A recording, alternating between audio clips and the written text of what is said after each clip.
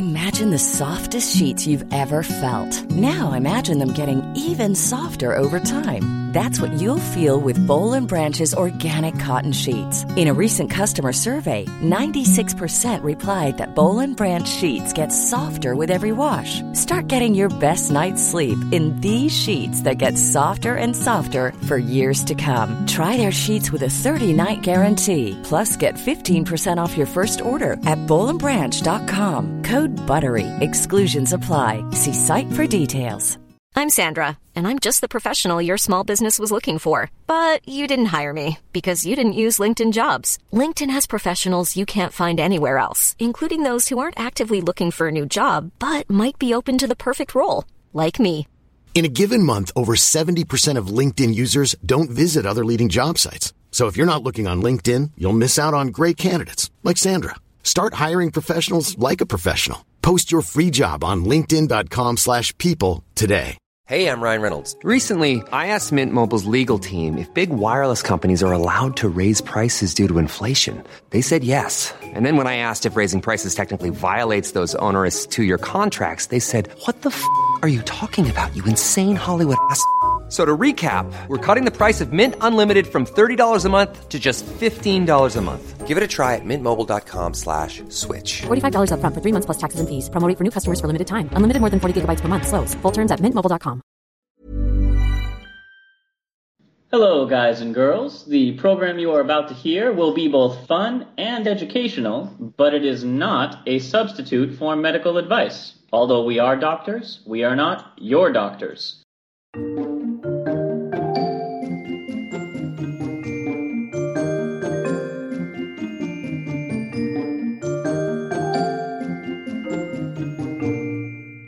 Hello, and welcome to Travel Medicine. As always, I'm your friendly neighborhood internal medicine doc, Dr. J. Happy new season!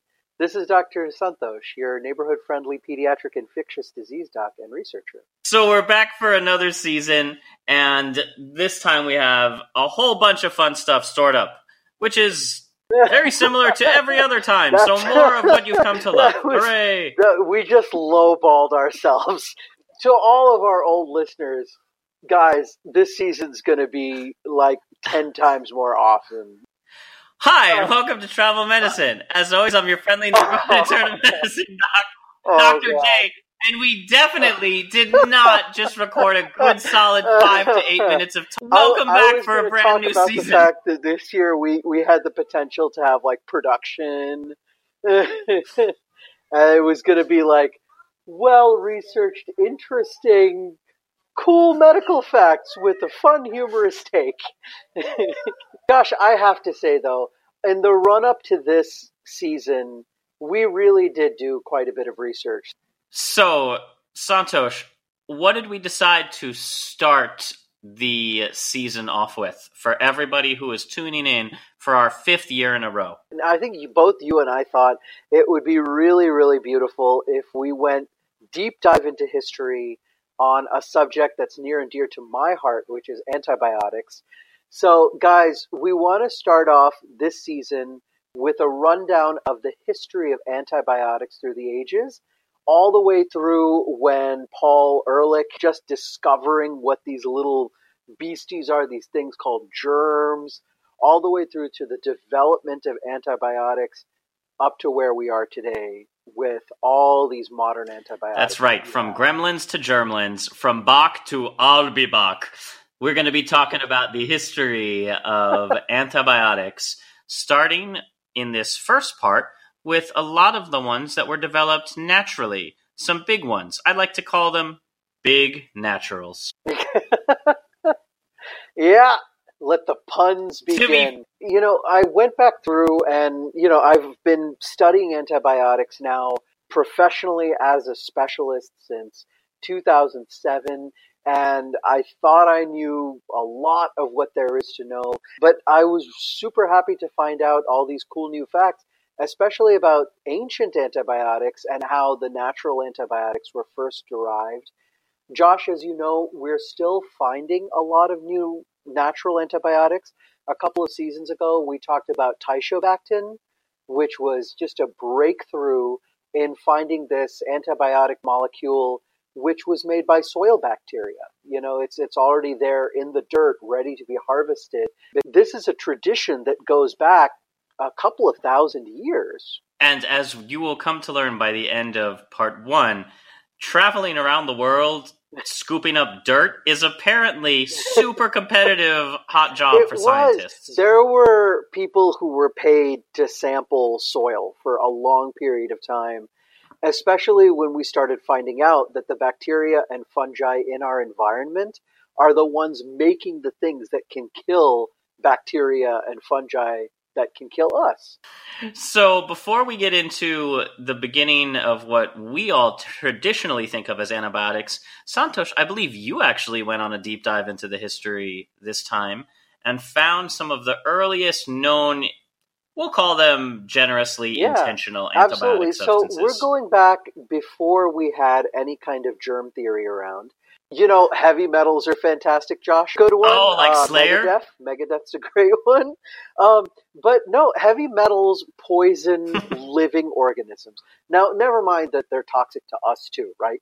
But, if you're in a pinch and you've got nothing else going for you, mercury for syphilis was used all the way dating up to the Civil War. We had things like iodine, bromine, arsphenamine, which is an arsenic derivative used in the first half of the 20th century. And don't even get us started on the side effects.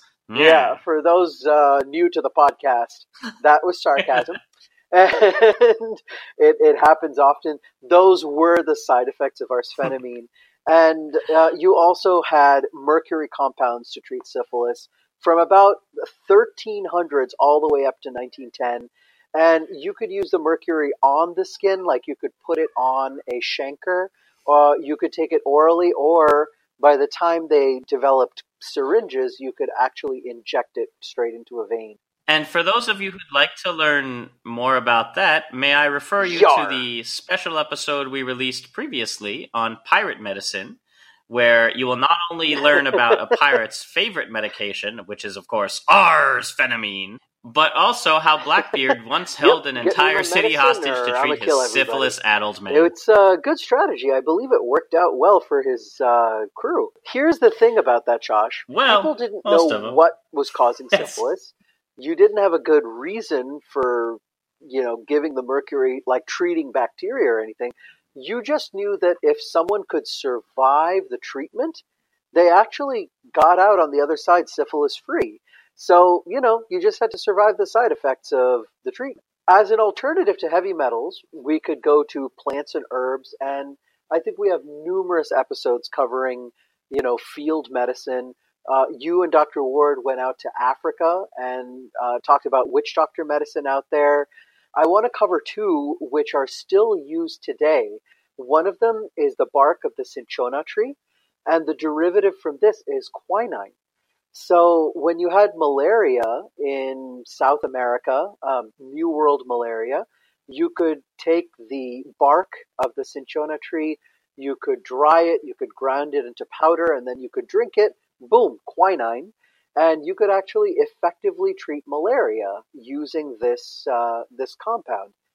Another one all the way over in China, which was used to treat malaria in Southeast Asia, was a derivative from sweet wormwood, or Artemisia annua. And today, artemisinin and artemisinin derivatives have actually made a huge comeback in the treatment of malaria after the quinine derivatives. Derivatives like hydroxychloroquine and quinine itself were creating resistant malaria bugs. Now, if you'd like to know what quinine tastes like, you can go down to your local bar and order a gin and tonic, which is a cocktail created to better deliver quinine to people. And if you'd like to know what sweet wormwood tastes like, you can head down to your same local bar, assuming you're in Chicago, and order yourself a shot of Malort. And then you'll know what cancer tastes like. Wormwood. Sweet wormwood is what you can derive artemisinin from.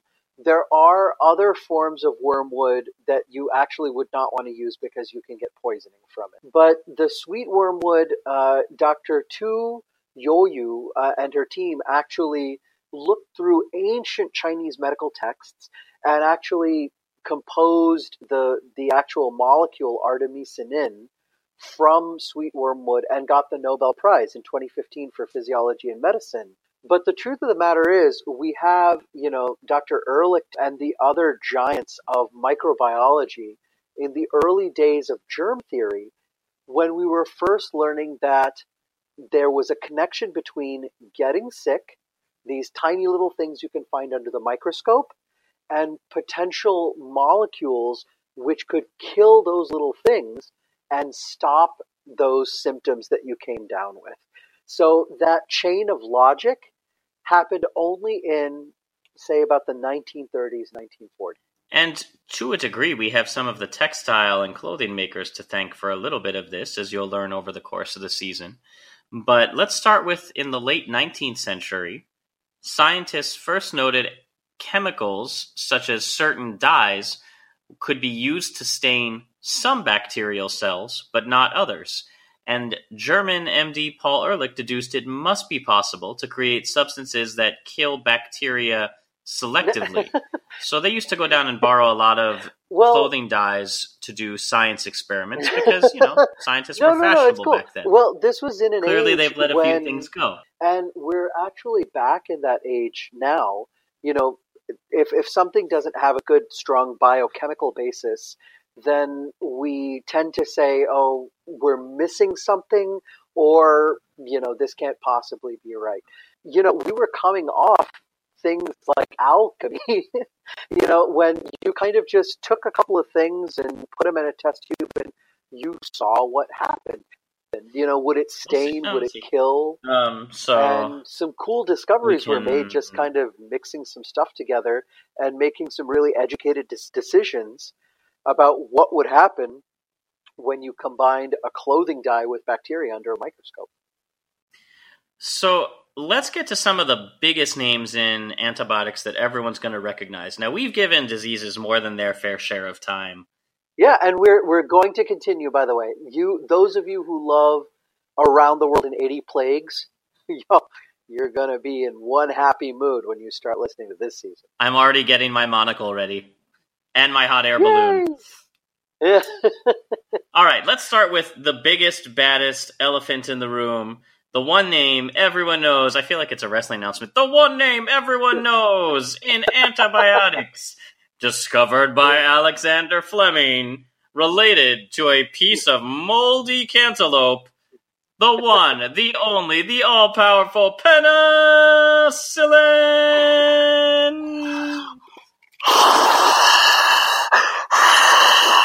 And the crowd goes wild because they're not going to die anymore. Alexander Fleming, noted Scottish Slav, in 1928 returned from a holiday and noted fungus had contaminated a culture plate of bacteria that he had accidentally left uncovered. You got your fungus presumably in my because bacteria. pizza slices weren't a thing back then. Fungus. And in this lab, mold had grown up and created bacteria-free zones. And he said to himself, I definitely intended for this to happen. I actually, Josh, and began to experiment further on his mold juice. Here, right? So, a lot of people have this idea that science sometimes happens when people kind of stumble into things and there's accidents, the apple on Newton's head or things like this. But the truth of the matter is that these kind of interesting little weird things happen to us throughout the day and year and everything else that's going on. The scientist is the one who makes that observation and says, instead of saying, that was weird, they actually try to peel back the reason of why is this happening? And can I get it to happen again in a controlled situation? So that's the real difference. And how can I not lose funding from not cleaning up my lab a really cool thing while happened, I'm on and vacation? Instead of just tossing the plates out, Alex was all like, hey, why the heck is that happening? That's an interesting finding. So it wasn't straight from moldy plates to modern day medicine.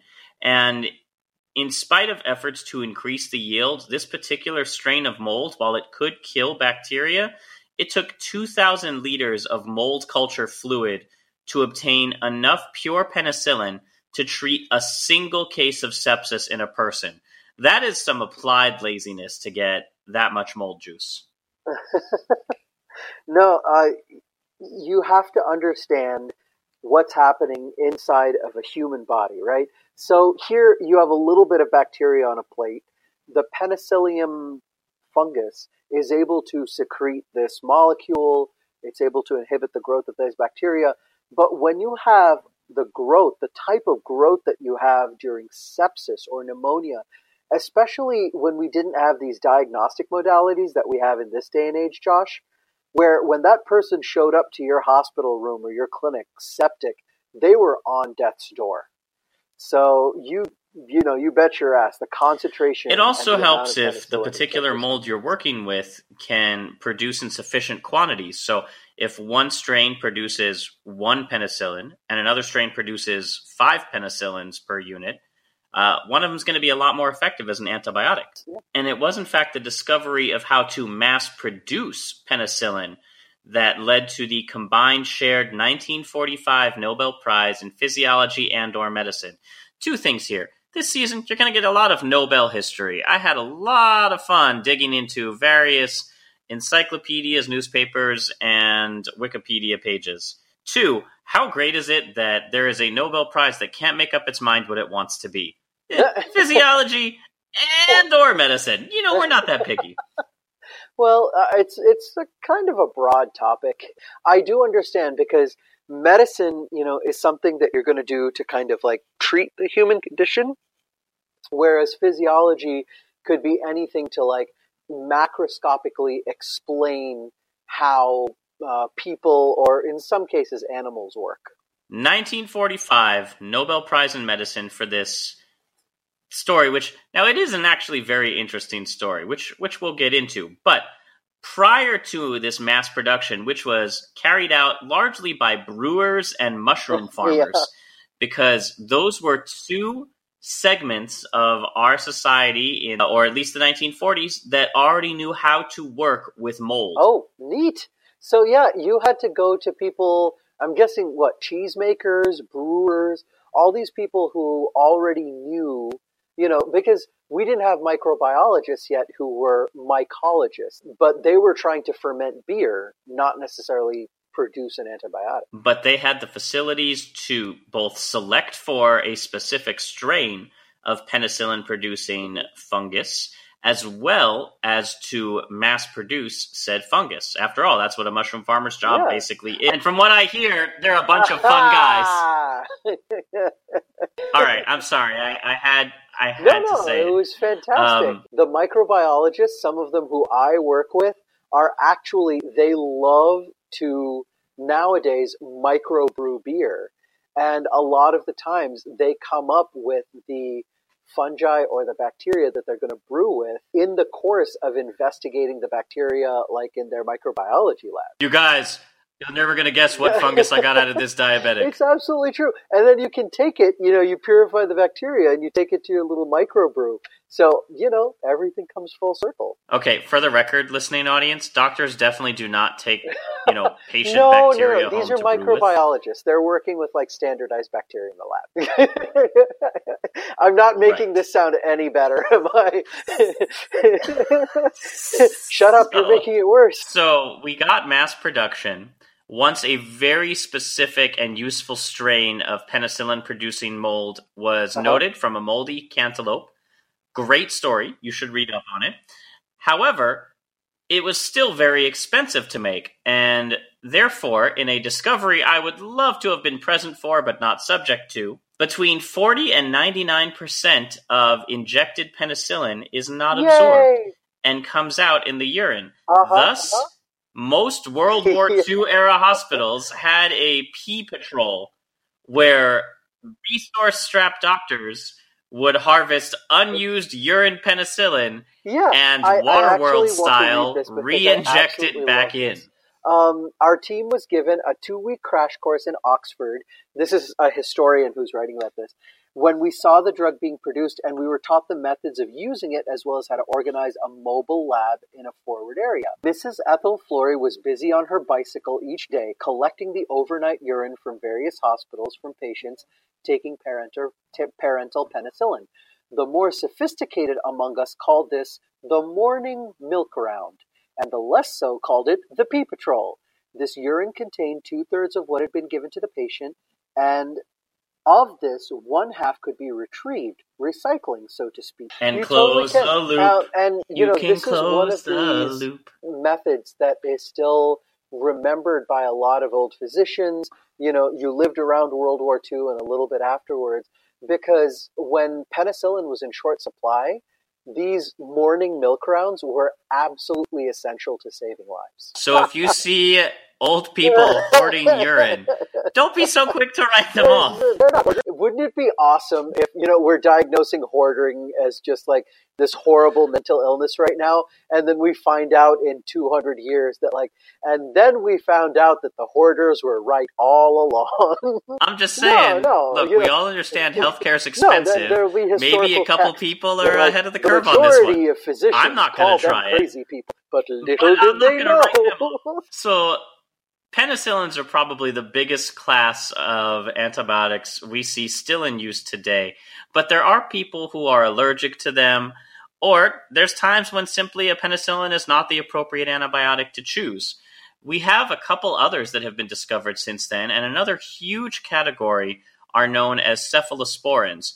This covers things like Keflex or Ancef, and they were discovered in 1945, so again, World War II, Indiana Jones era, by Italian professor Giuseppe Brozzu. Yeah, I want everyone to think about this a little bit like how we discovered DNA, and then all of a sudden there was an explosion of knowledge about human genetics.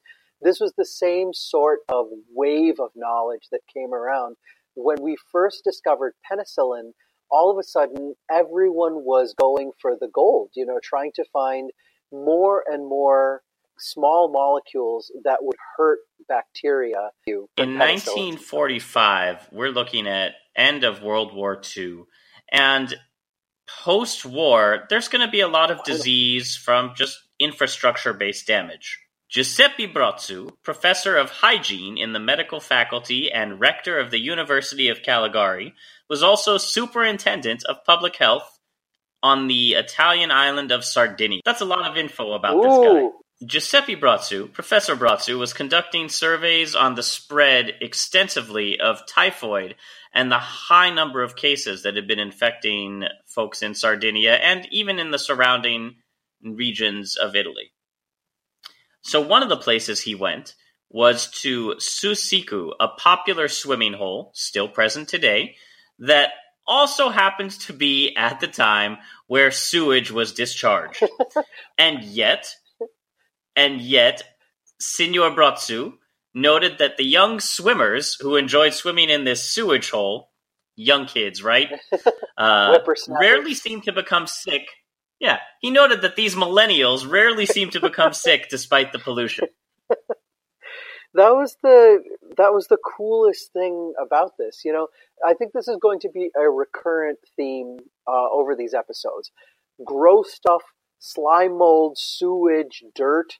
This is all where we found the things that were killing us. So if you're a teenager, go jump into a puddle of sewage, I guess, is the take-home message from this. No, it's we're going to roll that back. So he was... Yeah. We're going to roll that way back. I'm going to put it a different way. A few people got very, very lucky, and some very smart people made some really neat observations about those exceptions to the rule of if you expose yourself to crap, you're going to die. So Professor Brozzu said, why aren't these teens dying in record numbers swimming in a sewage outlet?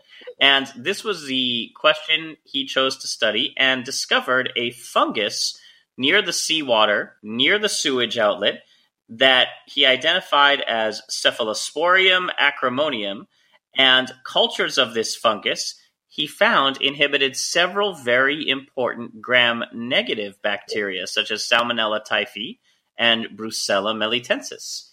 Now, remember we said cephalosporins could fight bacteria that penicillins couldn't. And also, what is really unique about the cephalosporins is this isn't a fungus from the ocean, whereas most of the antibacterials we're going to be talking about were derived from soil bacteria. It was a fantastic and very or resourceful find, because you had gram-positive bacteria, so strep pneumoniae, which would cause a lot of pneumonia, sepsis, meningitis.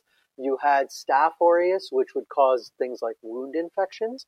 But then, you had farmers in the field who would get brucella, and this penicillin, this brand new antibiotic, wouldn't work for beans. Or they'd get something like typhoid fever, and, someone would come along and discover that salmonella was the cause behind this. But this beautiful new miracle drug, penicillin, wouldn't work for beans. So here comes our Italian buddies, and now we have broader antimicrobial. And remember, at the time that we're talking about this being discovered, penicillin had just started being mass-produced. Really, so it's not even like you could go down to your local pharmacy and get penicillin. Or, get a hold of like a pea patrol and the right chemists who could actually derive it out of the pea and then give it back to you. So even if Professor Brozzo was aware of the importance of his discovery, that he had discovered a kind of fungus that could fight all the bacteria that penicillin couldn't cover, owing to his lack of facilities and financial support in post-war Italy, he couldn't really study this. So in 1946, after he published his results, like any good scientist, he sent the fungus on to the Laboratory of Pathology at Oxford University, where Edward Abraham, who had been part of the Florey team that had won the Nobel Prize for mass-producing penicillin, learned how to mass-produce these cephalosporins. Where you can start making these antimicrobials available to the public en masse.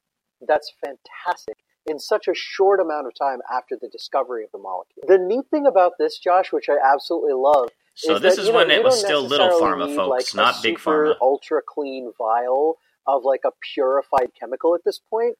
You can just take a piece of mold and, set it in some growth media, like in some broth, and just carry it along in a bottle.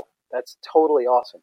So, interestingly, penicillin and cephalosporin are the only, at least in the U.S., antibiotics that come from fungi. All the rest come from other bacteria. There is, for you trivia addicts, 1/3 antibacteria that comes from a fungus, but it's not available on this continent. We only see it primarily in the UK and Asia, and it is known as fusidic acid. It's a fungus from monkey fecal matter. That's my main. It's its own little protein synthesis inhibitor. Monkey fecal matter.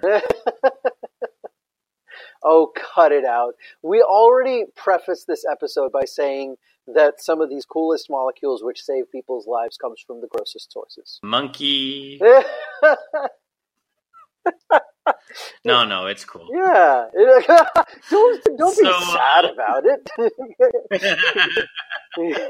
It doesn't make your point any less valid. Maybe all the monkey scientists were flinging it look at this, you fools! There's now so many antibiotics within this rich medium. Think that they were sitting there, trying to communicate with us for millions of years, just flinging feces at us why don't the humans understand? We're trying to save their lives. They keep... Can't make it any more obvious if it smacked him in the away, face. Screaming and I don't understand. Tackle that one human and bite its face off and then rub the feces in. Maybe that'll get our point across. Poo-flinging monkey scientists, urine-hoarding elderly. Did you want Where to next? Streptomycin in the 1940s, as we have discussed, it was all about warfare on macro and germ levels. Now, folk medicine was a huge part of how people treated ills and ailments at this time. And Russian peasants would rub warm soil on their wounds to stave off infections. So in America, we'd walk it off. In Russia, they'd rub some dirt on it. Mold had already been discovered by this point to have antibacterial properties. The question now became, could bacteria also have antifungal abilities that could help a lot of war wounds from getting infected? Well, Dr. Selman Waksman, Ukrainian-American microbiologist, he developed a unique method in screening for antibiotics from soil microbes. Basically, he invented a fancy new way to sift dirt. This method is still yielding new antimicrobials. So he discovered a certain genus of dirt-dwelling thread-like bacteria known as Actinomyces, named because they actually looked like very similar to fungal strands, but it turned out that it was a bacteria, and it produced effective compounds capable of actively killing bacteria. So for this dirt sifting and discovery of Actinomyces, he got the 1952 Nobel Prize in Physiology or Medicine for his discovery of streptomycin. And it was named for twisted fungi tubes. That's what it translates for a while, to. The very first drug effective against tuberculosis. At this point, this was an ancient disease. And it was absolutely found on every single continent, and it was a scourge. Because, you started an outbreak of tuberculosis, and all of a sudden people in a wide area were all dying slow deaths, right? So, having an antibiotic that could actually treat this little guy, it was huge. The only problem was, we found out very quickly, is that single drug therapy for tuberculosis was not that good at all. And it took a little while before we found other agents that we could put alongside streptomycin to effectively treat tuberculosis and beat it down. Unfortunately, Dr. Josh, in this day and age, streptomycin is kind of a historic drug. It's very rarely used anymore, even for TB. In an era of drug multi-resistance and failing of our new fancy modern antibiotics, it does have a role to make a bit of a comeback. Yeah. But historically, it is certainly worth mentioning because let me bring up a couple things that you may be unaware of. So, at the end of World War II, the U.S. Army experimented with streptomycin, this new antibiotic, to treat multiple kinds of life-threatening infections at a military hospital in Battle Creek, Michigan. The first patient treated didn't survive, so it didn't work out too great. The second patient treated survived, but became blind as a side effect of the treatment. But the third patient experienced a rapid and robust recovery in March 1946, and that third patient you may recognize, Santosh, because absolutely. He later became majority leader of the United States Senate and presidential nominee Bob Dole. So, we're going to start seeing more and more of these historical figures who owe their lives to the first successful courses of antibiotics. So, have you ever played the history trivia game Brad Pitt versus Lasers? No. It's basically a travel game where you try and figure out which came first. So, Betty White or sliced bread. It's Betty White before sliced bread, right? Yes. So now Bob Dole before antibiotics. I love that. I think it might be Lasers before Brad Pitt. No, it's Brad Pitt before Lasers. Oh. But really? So Bob Dole before antibiotics. Bob Dole. So currently, as you did mention, from antibiotics to Viagra. That guy was champion on all kinds of drugs.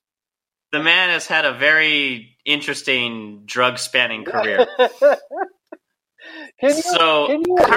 Oh yeah, I feel so proud. I was, one of the first saved, lives from streptomycin, and then all the way to the 90s. So currently, streptomycin is used not so much in humans, but as a pesticide for many crops and as a first-line med for many veterinary patients. However, the bacteria that formed the original streptomycin was discovered in New Jersey soil, and as such, Streptomycin griseus is the official New Jersey state microbe. One of only 3 states that have its own microbe. So it was Oregon who chose Saccharomyces cerevisiae, which is the baker's yeast, as the official microbe of the state of Oregon in 2013.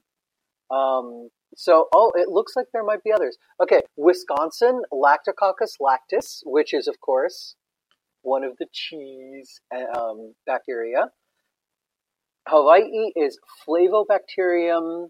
I'm not going to be able to pronounce this. Flavobacterium, because it actually came from a shrub, which was used by ancient Hawaiians for medicine, textiles, and for catching fish, and may have antibiotic properties. New Jersey 2017-2018 Streptomyces griseus, which is pending for its unique contributions to healthcare and scientific research. So Oregon, New Jersey, and Hawaii. Of course, Oregon picked one that was like, you can make beer out of this. The hipster microbe. Let's move on to our next. We're almost done for this particular week. On your funguses. Let's talk about nystatin. I don't mean to brag, I don't mean to boast, but I like nystatin on my breakfast toast. But not really. In 1948, microbiologist and woman Elizabeth Lee Hazen of the New York State Department used Waxman's method of dirt sifting to keep looking for new antifungal compounds.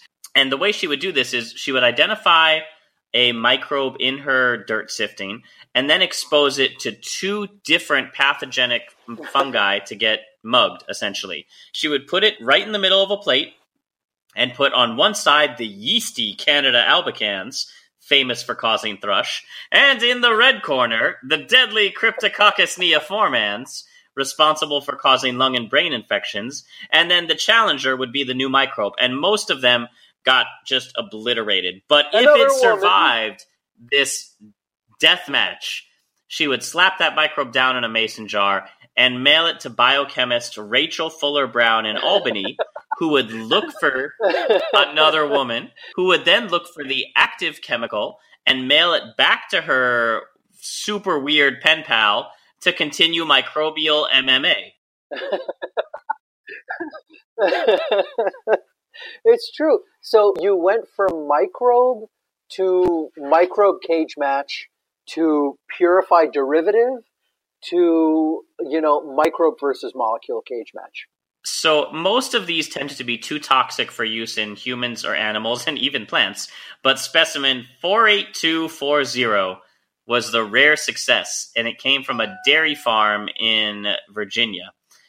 And that had a prominent bacteria from the Actinomyces family that would fight both Candida and Cryptococcus, initially called fungicidin. So Hazen and Brown later changed the drug name to nystatin in honor of New York State. If women have vaginitis from Candida, if they have fungal vaginitis, they can apply it topically. It is too toxic to ingest or use IV. So it's very good for a lot of topical fungal infections. But it's still in use today and still a fantastic topical antifungal. So I thought that was I've enjoyed all the little bits and trivia of history lost in the pages of time for these. So now isn't it the coolest thing? We take it for granted, right? That you order an antibiotic and it shows up from the pharmacy. But man, the time, effort, insanity, some of the discoveries made in wartime in the midst of pitched battle to figure this stuff out. Or a bunch of people just walking around collecting dirt. Not even rocks, just dirt. Yeah. Well, again, for a very specific purpose and some very smart people who actually knew what to do with the dirt. Thank you very much. No, it's impressive, but you're still walking around, making life-altering changes from effectively scooping some dirt in your pocket from a walk in the park. That's incredible. Or monkey feces, as you love to tell us. Monkey feces. Why won't they get it? We keep flinging the answer right at their faces. Evolved my ass, you son of a... Fine. You know what?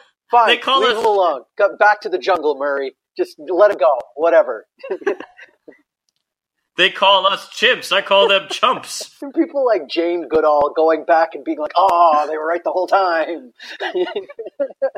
Let's talk about one last antibiotic, and then we'll wrap it up for this week. Are you familiar, Santosh, with erythromycin? So, it's been largely replaced by the world-famous Z-Pak. We use it every single day as a base to place over the eyes of our little newborn babies to prevent chlamydial infection. Where are these babies going they're getting so much chlamydia? All throughout... Are they hanging out with koalas? History, trachoma, which is one of the most common causes for acquired blindness, happened because women would have undiagnosed chlamydia, and when the babies were being born to these pregnant women, it would get into their eyes, and it would cause abrasions and really, really bad infection. And even after the infection was gone, the cornea would be all torn up, and these poor kids would grow up blind. So we actually found a beautiful treatment for it, which is to actually take erythromycin, put it in a base, and then just squirt it right over the eyes, and it irritates or stings for just a little bit. And then it goes away after like a couple of hours, and whether or not there was any chlamydia there, it's dead now. So erythromycin works by decreasing the amount of protein that bacteria can produce, and it was one of the very first alternatives to penicillin for people who had allergies, as it covered or killed very similar organisms to penicillin. Now, it was discovered by Abelardo B. Aguilar, a Filipino scientist and dirt farmer for Eli Lilly. Eli Lilly, of course, being one of the major pharmaceutical companies, not just some dude who was keeping his own Filipino scientist in very poor working conditions. And it was refined, synthesized, and marketed from soil samples from an area of the Philippines on an island of Iloilo, and it was marketed, therefore, as Ilocon for the Filipino island where it was found. Because Eli Lilly did not award the proper recognition and money to the family of Mr. Abelardo Aguilar, so he did not receive all the credit. And once a technology comes into place, especially post-1900, that all of these things would happen, west of the Atlantic. But it's really, really cool to see, a scientist here from the Philippines come up with one of the really first innovative jumps in antimicrobials after penicillin had been used for just decades by this point. Or I should say a decade. So that's it for our first episode, which focused mostly on natural organisms derived from fungus and soil.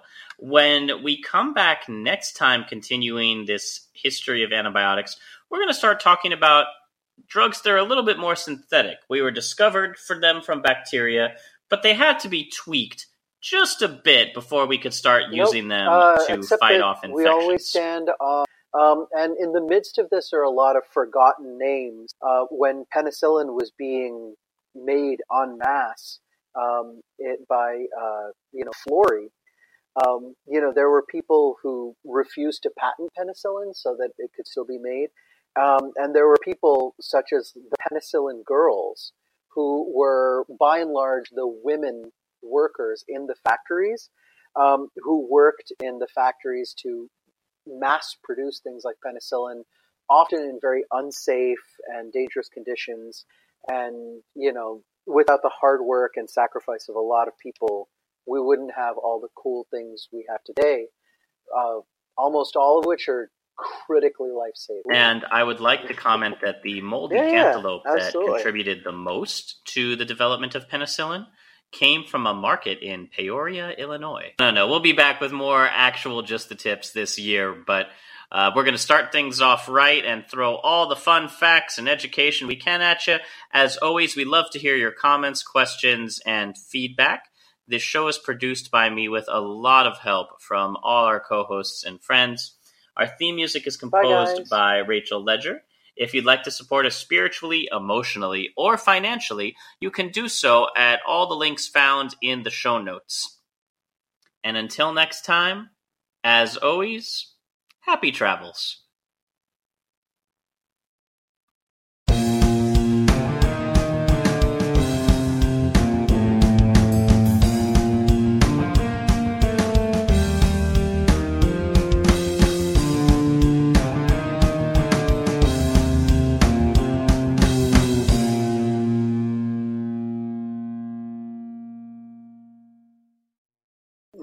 No lollipop. Ever catch yourself eating the same flavorless dinner 3 days in a row? Dreaming of something better? Well, HelloFresh is your guilt-free dream come true, baby. It's me, Keke Palmer. Let's wake up those taste buds with hot, juicy pecan-crusted chicken or garlic butter shrimp scampi. Hello Fresh. Stop dreaming of all the delicious possibilities and dig in at HelloFresh.com. Let's get this dinner party started. Planning for your next trip? Elevate your travel style with Quince. Quince has all the jet-setting essentials you'll want for your next getaway, like European linen, premium luggage options, buttery soft Italian leather bags, and so much more. And is all priced at 50 to 80% less than similar brands. Plus, Quince only works with factories that use safe and ethical manufacturing practices. Pack your bags with high-quality essentials you'll be wearing for vacations to come with Quince. Go to quince.com/pack for free shipping and 365-day returns. Mom deserves the best, and there's no better place to shop for Mother's Day than Whole Foods Market. They're your destination for unbeatable savings, from premium gifts to show-stopping flowers and irresistible desserts. Start by saving 33% with Prime on all body care and candles. Then get a 15-stem bunch of tulips for just $9.99 each with Prime. Round out Mom's menu with festive rosé, irresistible berry chantilly cake, and more special treats. Come celebrate Mother's Day at Whole Foods Market.